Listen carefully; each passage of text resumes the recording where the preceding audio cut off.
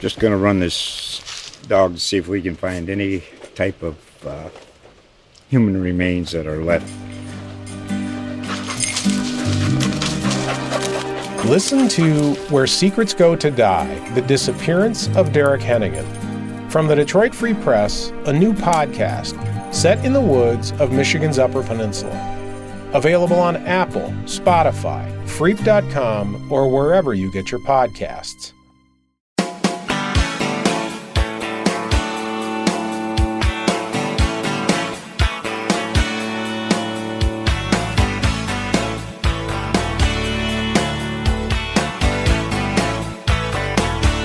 Back for another edition, Pot of Gold Extra Point with the South Bend Tribune's ND Insider Carter Carls. My name is Tom Noy, Notre Dame Insider, South Bend Tribune sports columnist, here to dissect up, down, left, right, in, out, the thrilling, the exhilarating, the scintillating 12-7 Notre Dame victory over Louisville Saturday at windblown Notre Dame Stadium. Hey, Carter, did you know it was windy on Saturday? Did you happen to catch that on the telecast? Yeah, that's what I heard from many. It sounded a little bit like an excuse. Yes. If you're asking me. Okay, I'm asking you this. Let's start with this first before we dive into 12-7 Notre Dame. Notre Dame scores 1 touchdown, no extra point, 2 field goals. That's it. 12-7. They beat Louisville. The Irish currently 4th ranked in the country as we tape this at 9:30 on Sunday morning. That may change when the polls come out because Georgia, the number 3 team in the country, lost to 2nd-ranked Alabama late Saturday night. So the Irish may move up to 3. They may stay at 4. They may jump Ohio State, or Ohio State may jump them, which is kind of odd because how many games has Ohio State played? Remind me. 0. 0. So I don't know how that would happen in the AP poll. We would have to get our fellow ND Insider Eric Hansen on, an Associated Press voter, to explain that. But we'll see where Notre Dame goes from here on Sunday when the polls come out. But the Irish moved to 4-0 overall. They're 3-0 in the ACC, beating Louisville. Louisville drops to 1-4 overall and 0-4 in the league. We'll start with this. If you're a Notre Dame fan, if you're a Notre Dame follower, where is your concern level right now, 4 weeks into the season? Is it, that's just one game, everything will be okay? Is it, man, they got a lot of work to do? Or, holy cow, Clemson might hang 70 on them next month. Where's the concern level right now? Not quite on the last one just yet. Teetering on the last one? Teetering? Well, the defense wasn't what looked bad. It was the offense. I think what is the biggest concern is the hope was Ian Book was going to take a progression, right? He was just going to get better every week. He was going to get better at the deep shots. I felt like last week against Florida State, you saw the offense take a jump. You saw the offense take some deep shots to Javon McKinley. And you saw Braden Lindsey get a little bit involved in the intermediate passing game. We didn't see that this week. Ian Book was way off target on a lot of his throws. There were some drops. I think there were about 5 or 6 targets to Javon McKinley that fell incomplete, that he either dropped or were just heavily contested. It was just not a good day for that passing game. And, Louisville's defense had been torched all year. I mean, they were giving up 40 points. They gave 52 to Miami. A lot of their games were track meets. So for this to be a 12-7 game was extremely weird. Overall, a weird game. I think if you were going to give this a positive spin, like if you were going to say, okay, well, but this, but is – this was an extremely weird game where it was about ball control and sustaining drives. Both teams only had 7 possessions. Louisville only had 45 plays. Mm-hmm. Notre Dame had 4 drives that were at least 12 plays, and they had 3 drives that lasted at least 7 minutes. Which, how many games do you have that when you're only talking about 7 possessions as well? So at the end of the day, Notre Dame's offense was able to kind of win this at the end, having that drive at the end that was over 7 minutes, sustaining these drives. They kept their defense off the field. So that's maybe the positive spin, but there were a lot of negatives for sure, especially with the passing game. Yeah, when you talk about the but, I think the but for me would be the last drive where it's a key third down. You got to convert that, otherwise Louisville is going to get the ball back, and they find Ian Book finds Javon McKinley for 7 yards on 3rd and 6. Then it's 3rd and whatever again, and he finds Ben Skoranek for another first down to keep that drive moving. Louisville's got to burn its timeouts. They wind up running the clock down. Ian Book takes the knee, and it's over with. But, yeah, like you said, the wide receivers are where Javon McKinley coming off a game against Florida State where he made 5 catches for 107 yards. He made 1 catch on Saturday, and he had a chance to make 7 or 8. Yep. So the wide receivers, man, you got to be better than that. Ben Skoranek and Avery Davis tied for the team lead in receptions. Both of them had 2, and those 4 receptions from the 2 of them went for a grand total of 45 yards. So that passing game is not going to strike fear in the hearts of many defensive coordinators the way they played on Saturday. No, and there's so many problems with the wide receivers and with Ian Book.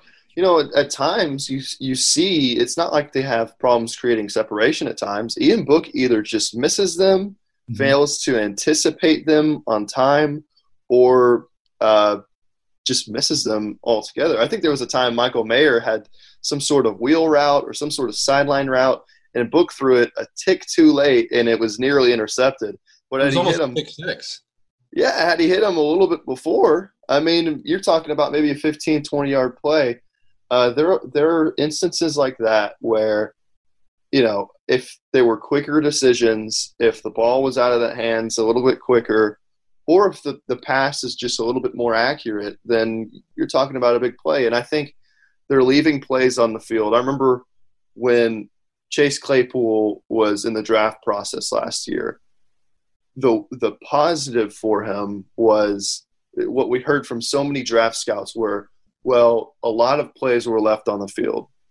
He could have had, for all that Claypool did last year, he could have done way more because he was either missed or he wasn't anticipated right, or he would be wide open and he wasn't thrown to.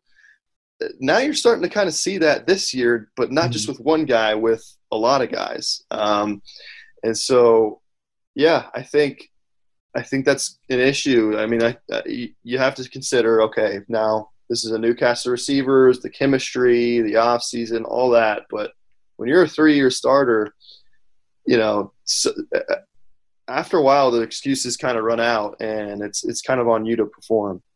And at some point, so does the newness with the wide receivers. Like I understand all the talk of the start and the stop and the sluggishness of trying to find a rhythm with this season because of COVID and everything, and taking those 2 weeks off, not being able to really get connected. But we're sitting here, it's October 18th. Like you should have some sort of connection with Ben Skoranek or Michael Mayer or Tommy Tremble, who again, like remember the first 2 weeks of the season, it was all Tommy Tremble this and it was Tommy Tremble that, and where's Tommy Tremble? He's doing this for them. He's blocking. He's coming out of the backfield as a lead blocker. He's catching passes. Tommy Tremble, again, he was kind of an afterthought on Saturday. 1 catch, 4 yards. Michael Mayer, 1 catch, 12 yards. If Louisville's going to blitz the way they did and force Ian Book to make quick decisions, I think somewhere along the line you've got to get that screen game going with the tight ends, with the running backs out of the backfield, and to keep that defense a little more honest.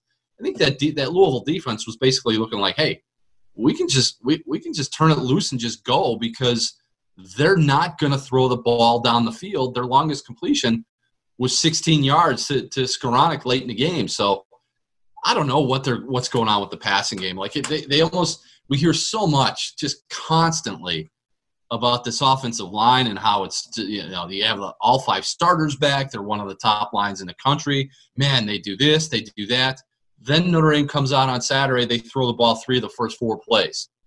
They have 7 passes on their first drive, really, and they were trying for an 8th because Ian Book got sacked on that drive as well. So How about establishing the run and just go down the field and just maul those guys?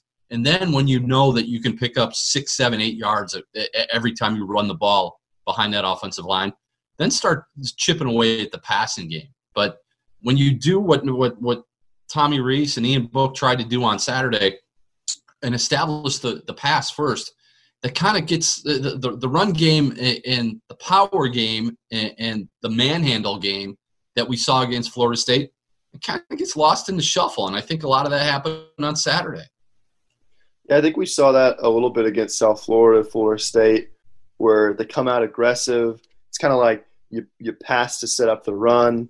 But it seemed like Tommy Rees was shell-shocked at times. I mean, Louisville was bringing a lot of pressure, and Notre Dame didn't seem to know how to handle it. Some cornerback blitzes and some exotic things like that. I think when you looked at Louisville's defense the last few weeks, you saw the weakness being their secondary. I mean, I recall a play against Miami where we talked about it a couple of weeks ago where the guy caught it, 40 yards down the field, and there was no one else on the screen because he was just that uncovered. And so, I think they thought that was the weakness, and it was the weakness. But, after a while, you kind of have to adjust. And I felt like it took a little bit for them to adjust and finally say, okay, yeah, we got to run the football.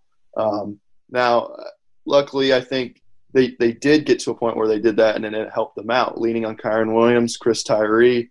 But, yeah, I mean, this is a stat that I had at the end of the game. I was just curious.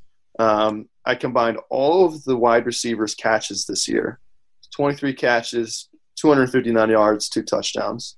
Chase Claypool, through the first 4 games of last season, 21 catches, 286 yards, 1 touchdown. And, that's not counting Chris Fink, Cole Kmet, some of those other guys. So, yeah, I mean, I think it's the number one issue for this offense. Not just Ian Book, but the wide receivers too. It's not just one guy. It's multiple guys. I think slot receiver has been incredibly unproductive this year. We have not seen Avery Davis or Lawrence Keys really do anything. Javon McKinley, that was a bad game from him. He just wasn't in sync with Ian Book. And then Braden Lindsey, where is he? I mean, we barely saw him yesterday.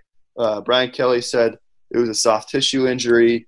I think that's the biggest thing keeping him from being a featured guy is just health and consistency. Kevin Austin, you saw a lot of people talk about that and mention, hey, where is he? I think it's just going to take some time for him to ease back. His injury is not one to mess with where you just play 100 snaps and go all out. You kind of have to ease the guy back, and he definitely got a few looks that I was liking. But ultimately, once this team plays some really good defenses, you'd like to see Austin be that featured number one guy. You'd like to see Lindsey be 100%. You'd like to see McKinley make some of those contested catches. We'll see if they can get there, but I think this was a big step back for them offensively. And here's the thing, when you bring up the Chase Claypool stat, the big separation. Chase Claypool was a pro. Like, you could see that last year. You could see that at the end of his junior year that he was going to play on Sundays in some way, shape, or form. These guys aren't pros. Like, these guys aren't NFL-type receivers that you need to have if you're the 4th-ranked team in the country and you have designs on playing for a college football national championship this year. They're okay. Like Ben Skoranek, he's all right. Avery Davis, I'm really not. I've never been sold on Avery Davis being a top-flight wide receiver. Like, he could be a third string. He could be a good fit-in guy. But then, like, we're not much from Kevin Austin. A guy that we talked all about the first game of the season, Joe Wilkins Jr., again, no catches. Like, he was more of a stopgap guy against Duke because he needed to be in there when Skoranek got hurt. Kevin Austin was still out. Joe Wilkins has disappeared, and maybe it's just the staff thinking we got to get some of these other guys going. Like we said, Javon McKinley, you need to piggyback when you go for 5 and 107 yards the previous week. You need to piggyback that with another solid game, 4 catches, 80 yards, big catches in traffic.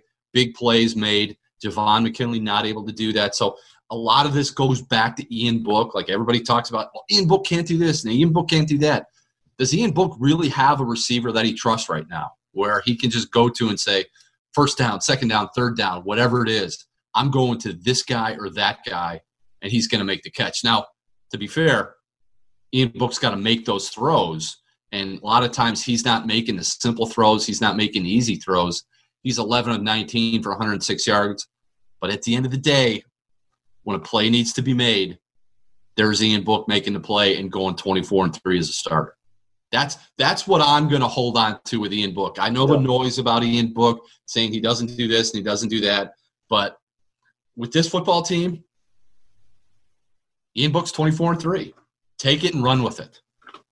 Yeah, everything with Book is kind of like this is really great, but this is really bad. I mean, right. It's always wow, and you can even hear it from Brian Kelly. It's like, well, a win is a win. Well, it's hard to win, and winning's hard, Carter. Winning's hard. Yeah, but there's always kind of an asterisk there. It's like, okay, but he's never beaten an elite defense before.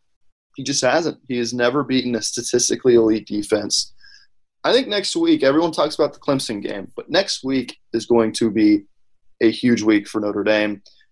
Pittsburgh, heading into the weekend, number 2 in rush defense. It's Notre Dame's first true road game. I think that's going to be a huge test for this team, and I think Notre Dame's really going to have to prove themselves through the air. If you are Notre Dame, and this has become sort of a popular question, I understand why people ask it. I understand why people dismiss it, but I'm curious your thoughts.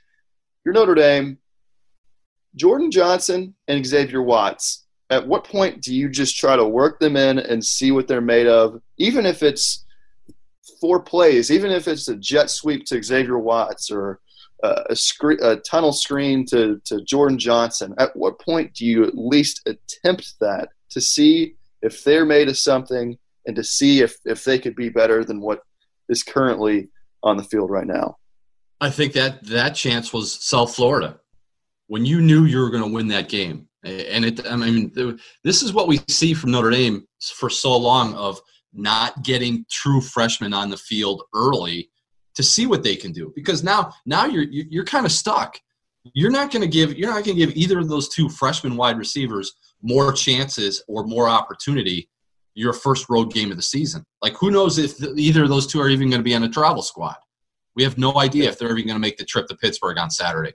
We have no idea if they're going to make the trip to Atlanta the previous or the next week against Georgia Tech. And then the next week, they're certainly not going to play against Clemson. So when you're pounding a team like South Florida and you're up, you're going to wind up winning that game 52-0. That's the time that you get those freshmen on the field just to get a little taste, because they haven't had – Jordan Johnson, yeah, he had a cameo, and I think against South Florida, and he had the one penalty, the unsportsmanlike conduct penalty. But I just don't know how you can just all of a sudden say, okay, we're going on the road for the first time. Let's look at these freshmen. Or we're going on the road for the second time against Georgia Tech. Let's give them a little bit more, a few more snaps. So I think that window to see Jordan Johnson and Xavier Watts, that's about closed right now for this season. As disappointing as it is, get them on the field early against Duke. Get them on the field a little bit more against South Florida, and then maybe you see what you have. Get them on the field for a couple of snaps when you're rolling offensively against Florida State, because mid-October is not the time to be saying, all right, let's turn it over and see what these freshmen might have. Yeah, and I think there's such a log jam on the outside right now, especially with Braden Lindsey and Kevin Austin coming back.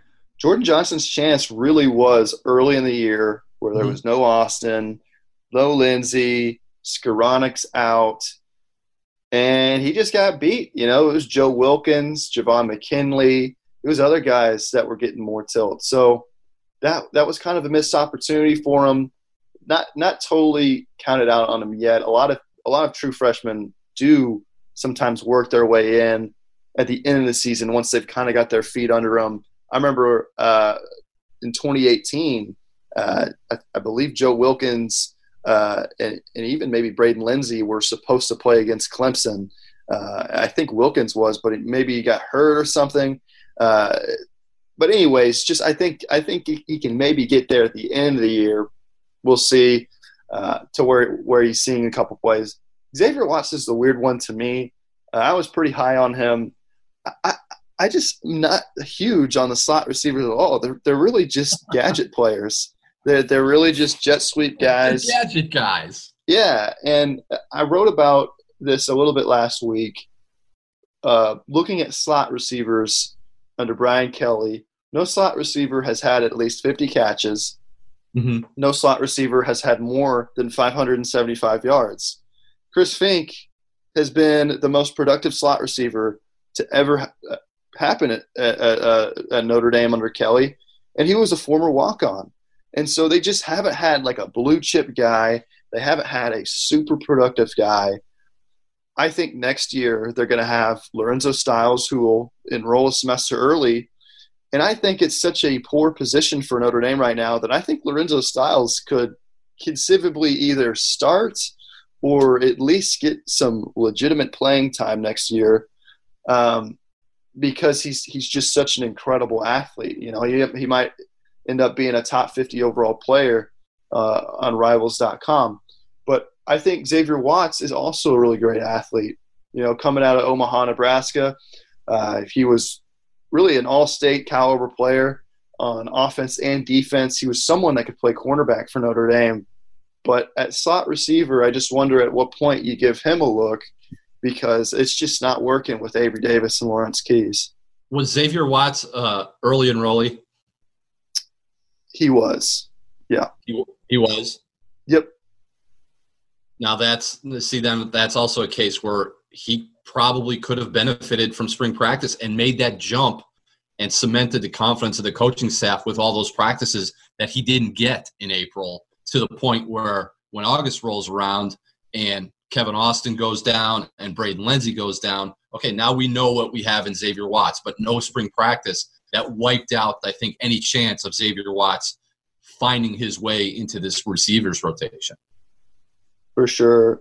You know what's another weird thing I don't really understand is their punt return. This is just a random thought, but why do they have a walk-on back there? I mean, no offense to Matt Salerno, and I know a lot of the walk-ons there have been successful and that they're high on that kid, and I'm sure he does a good job in practice, but how is Avery Davis, Lawrence Keys, Braden Lenzy, Chris Tyree, Kyron Williams? I mean, it feels like there's a endless guys that you can choose from, and I just don't really understand what they're doing, and they're not even attempting to catch any of their punts.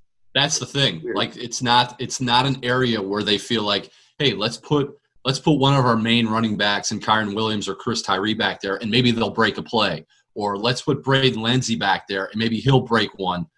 They just don't even give that any consideration as to that could be an area where they could get a decent return. It's who's going to go back there and make the safe play, raise their right hand, make the fair catch, not fumble it, not do anything dumb back there. And it's like whoever, like we saw what Lawrence Keys did. Lawrence Keys, now I know he also had the concussion against Florida State, but did Lawrence Keys get taken off the punt return team because A, he had the concussion, or B, because he had the problems against Florida State? Like, it's just something where it's not a part of their game for whatever reason. Just have a guy go back there, make the catch, and then let's get our offense on the field and get rolling. Yeah, I mean, I remember with Chris Fink last year, I mean, just didn't seem like he returned many kicks. No. And a lot of fair catches or just letting it roll kind of thing. Salerno was playing even before Florida State operating at kick returns. So, yeah, just something to kind of watch and consider. You know, why is this not happening? I think overall, though, the game was good for the defense. I really liked what I saw from the defense against Louisville. And I thought it was really important, again, the yeah, but thing with the offense. Keeping the defense off the field. 45 plays, a lot of the people on defense were still either rotating or getting back to speed after, 39 players being in contact tracing or testing positive, being quarantined, or in isolation. So it was kind of good to not play 90 snaps against a high-powered Louisville offense. It was good to not give up many plays, only 3 plays of at least 15 yards for Louisville. And so I liked the performance from Notre Dame. You know, I kind of sat in on the Louisville's press conference, and head coach Scott Satterfield was just saying, yeah, you know, they're playing deep. Their defensive backs were lining up deep. You know, you saw Kyle Hamilton shadowing Tutu Atwell sometimes and did a pretty great job. And so they were just going to limit the big plays. Javian Hawkins was the 7th most leading rusher in college football last year. Tutu Atwell led the ACC in yards per game, 98.2 yards per game. Big play guys.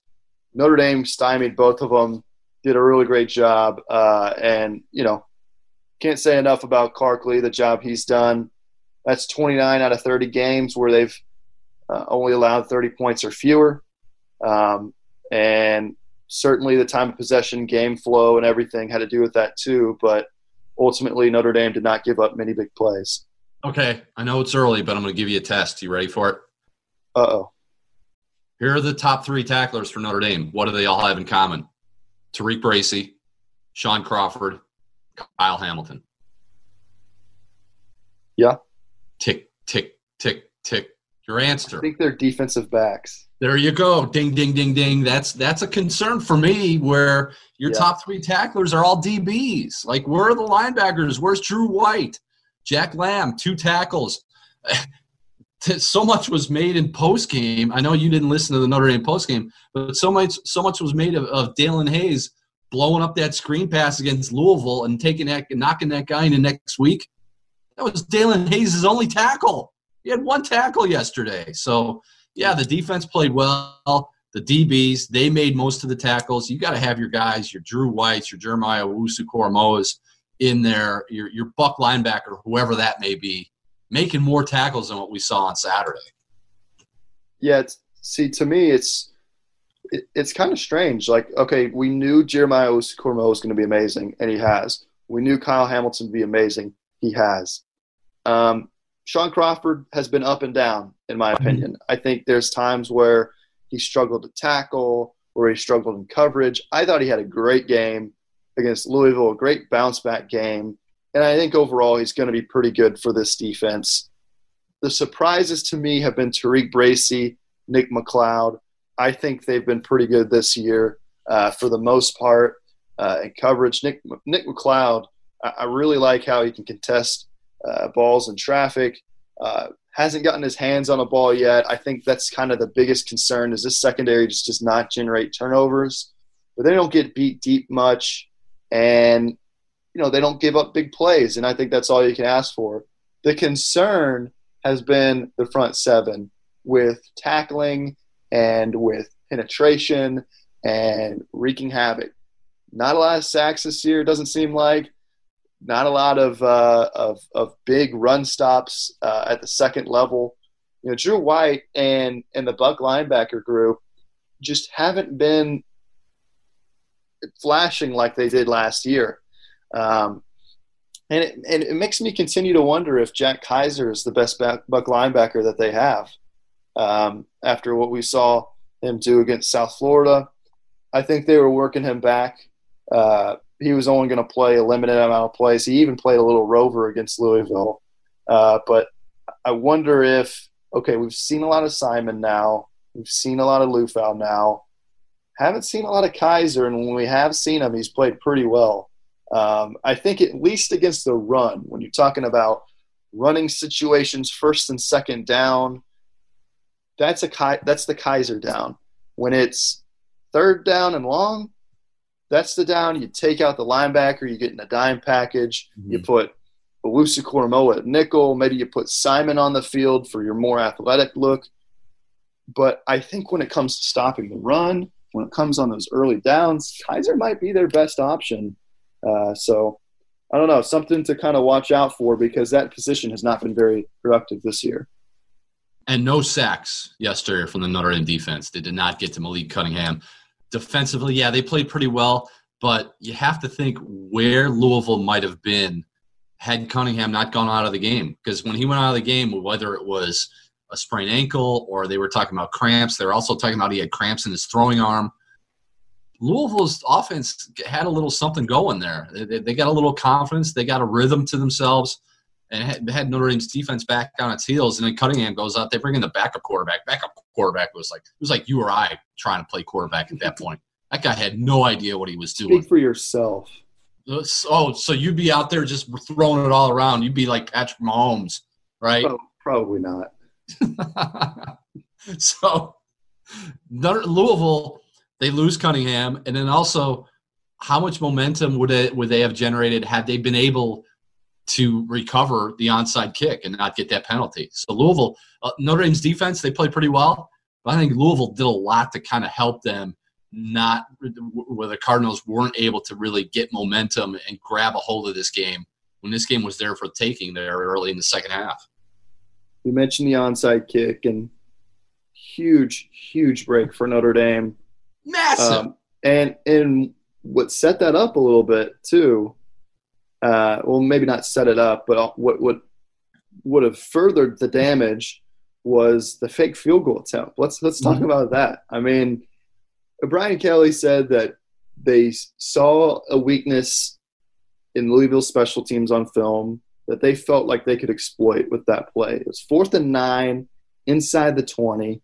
They had a chip shot field goal opportunity to go up 2 possessions. I believe it would have been 9-0 at that time.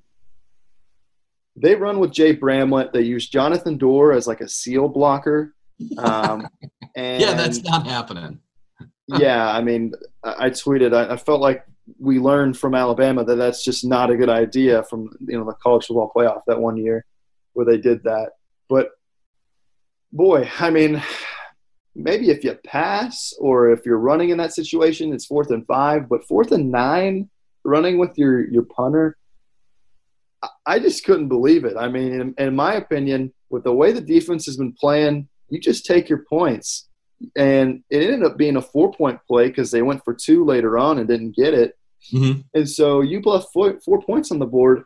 The final score could have been 16-17, and they wouldn't have to worry about holding on to the football for 8 minutes to end the game. It would have been – that was just a rare coaching gaffe. It was beyond me why they would even attempt that.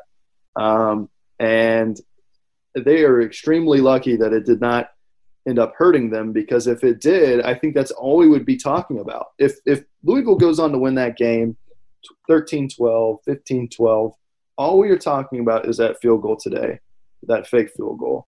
And I think they're pretty fortunate that we didn't mention it until 30 minutes in. Well, you said it was what? It was 4th and 9? 4th and 9.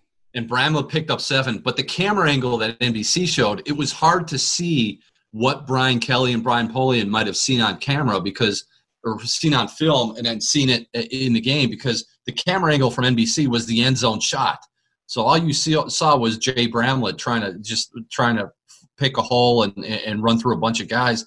You didn't see the usual sideline shot to see, okay, that's where the hole might have been, or maybe that's what they'd seen. So it was hard to really understand what Notre Dame saw to try that fake field goal. But I agree with you. Like a game like that where your offense is just – I think they tried to do it the way they did against Duke, where they had the fake punt.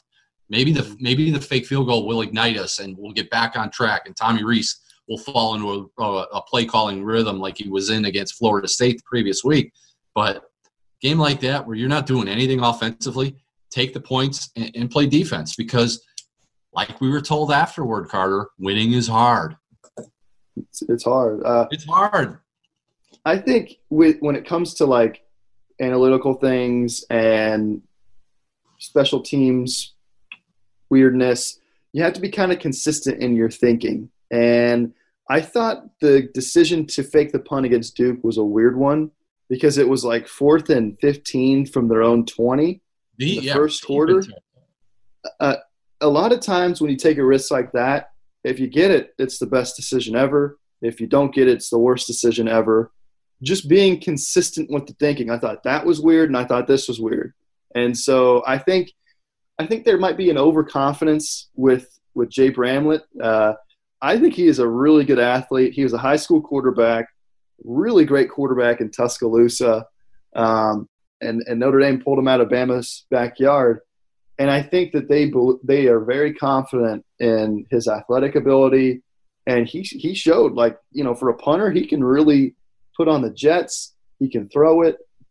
Still waiting to see how he can sling it. I think that'll be fun. But I think you can be overzealous at times if you're going for it in these situations when you really don't have to go for it.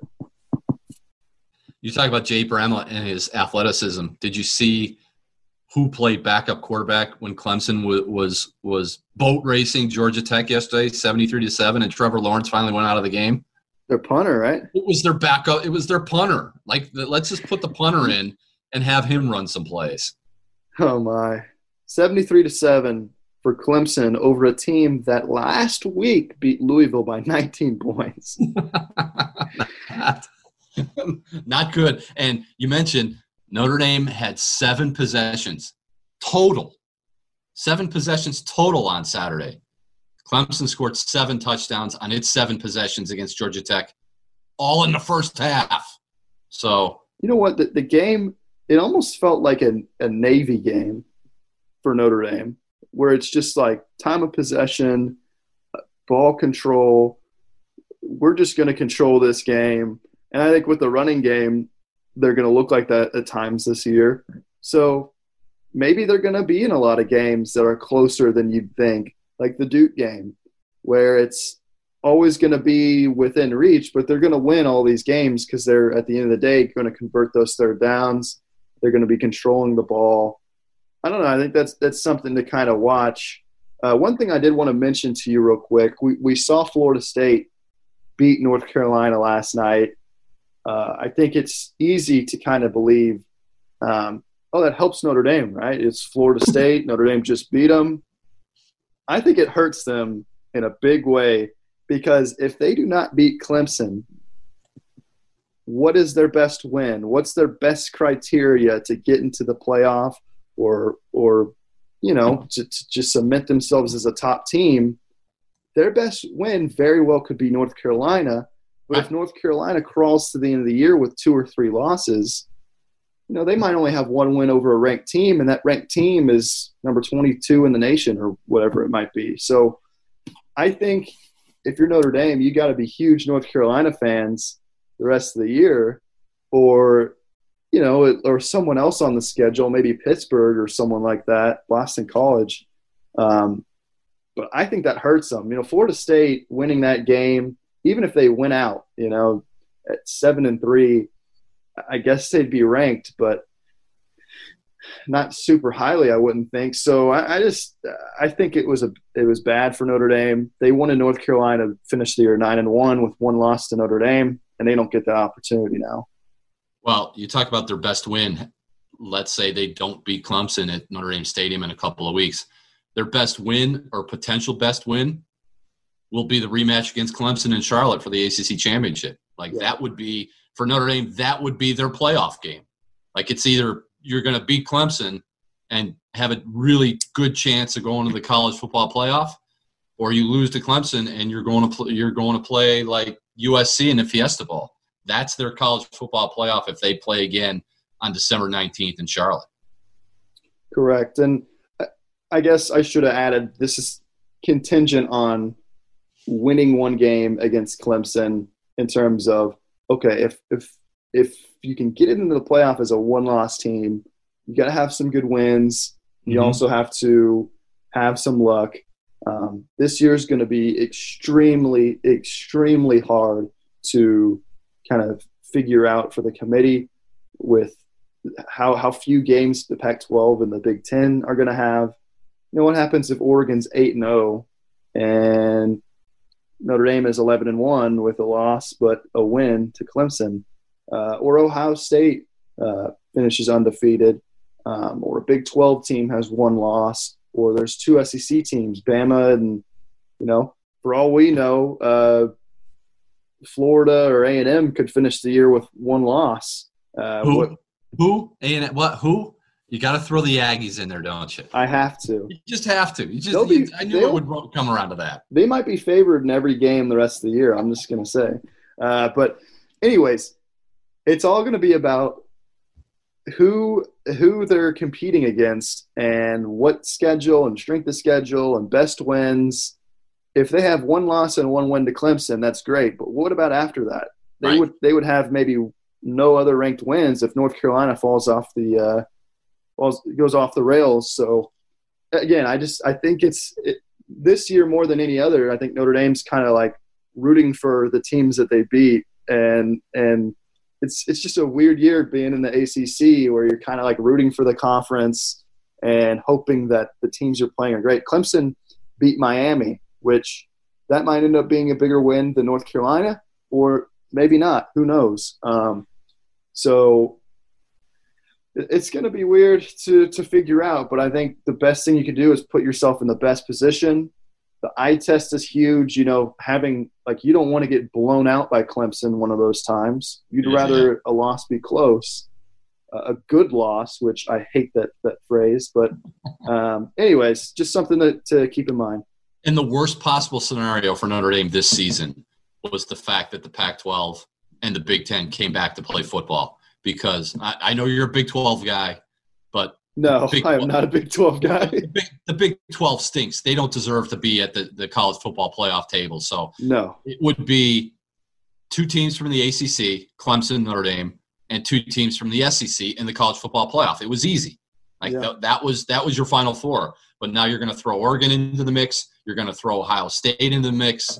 That's gonna really put the pressure on Notre Dame, not only to play really well against Clemson, like you said, but A, don't get blown out at home or in Charlotte if you happen to meet, and B, you're going to have to beat them at least once, if you're going to get a shot at the college football playoff. So worst possible scenario that the Big 10 and the Pac-12 came back to play football this fall for Notre Dame. Yeah, and if you're a Notre Dame fan, you kind of want everyone to beat each other. You kind of want the chaos to ensue. I think if you're a Notre Dame fan, you got to be a big Bama fan. You got to hope they win out and beat Georgia or Florida in the championship game. Because the worst case scenario is they make it to the championship game and Georgia beats them. Because then you got to put both in the playoff. Yep. Or you got to hope that Texas A&M loses one more game or Florida loses one more game, whether that be Georgia or in the SEC championship game.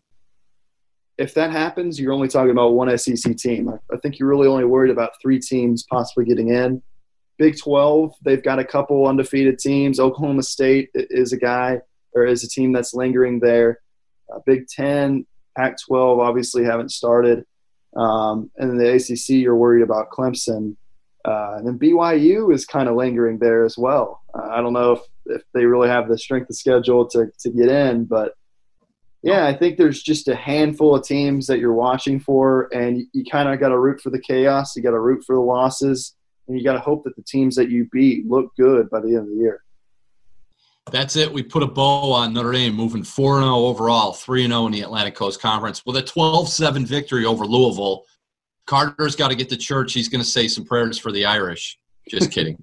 But he does have to get to church. I have to get to the store. I need to do some shopping.